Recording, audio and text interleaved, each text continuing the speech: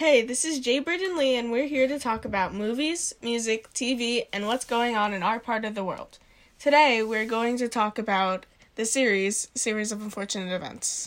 Yeah, it's a really cool show. Very creepy, dark, mysterious. It's got all the elements that a kid of 12 years old likes. Right? Yeah. So what's the story about? It's basically about when there are three kids. They The Baudelaires. The Baudelaires. Oh, okay, You said sorry. Baudelaires. All right. Sorry. The Baudelaires lose their parents in a very eerie fire, mysterious. And they face trials and tribulations, attempting to uncover the dark family secrets that their parents never told them. Right, and in the meantime, they're passed from guardian to guardian who has like some kind of quirk about them, right, throughout the whole series. And one of them, one of the original Guardians is Count Olaf, played by Neil Patrick Harris. If you like Doogie Howser back in the day, or if you like Harold and Kumar Go to White Castle, it's probably who's really funny in this show. He's really funny in this show. What do you think of the show so far? I mean, I like it.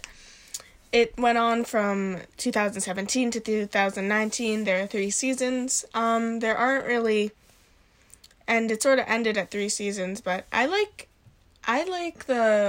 how eventually how everything was connected, and you were discovering a new mystery throughout each season. Episode or each episode, yeah. each season and each episode. I Yeah. think, right? There was something new and kind of nerve-wracking in the beginning. Oh yeah. Right, and it was kind of fun, right? It kind of sucks you in because you had Patrick Warburton, who's also stars in this show, and he's really good in it. And He plays Lemony Snicket. yeah, from the beginning, he actually sucks you in and says, like, don't watch this show. And then that basically makes you want to watch the show because he's like, don't watch it, it's too scary.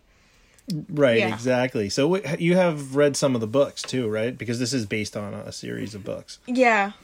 The thing is, the only really difference is that they continue to get passed on from guardian to guardian, and I feel like I don't think they have like a happy ending. I think they don't describe the mystery, I don't think. Oh, okay. Well, I guess we'll have to keep Yeah. on reading the books, right? At this Yeah. point, because we're just been binging on all of these episodes since we've been kind of quarantined here, right? Yeah. Too funny. And I know there's a Jim Carrey version of this film in the film world, and we totally skipped that, so we're not gonna watch it. I started looking at, I started watching, the beginning of it, and I was like, I think definitely Neil Patrick Harris plays the role of Count Olaf better than Jim Carrey does. Okay, all right, that's fair enough. Who's your favorite character in this show?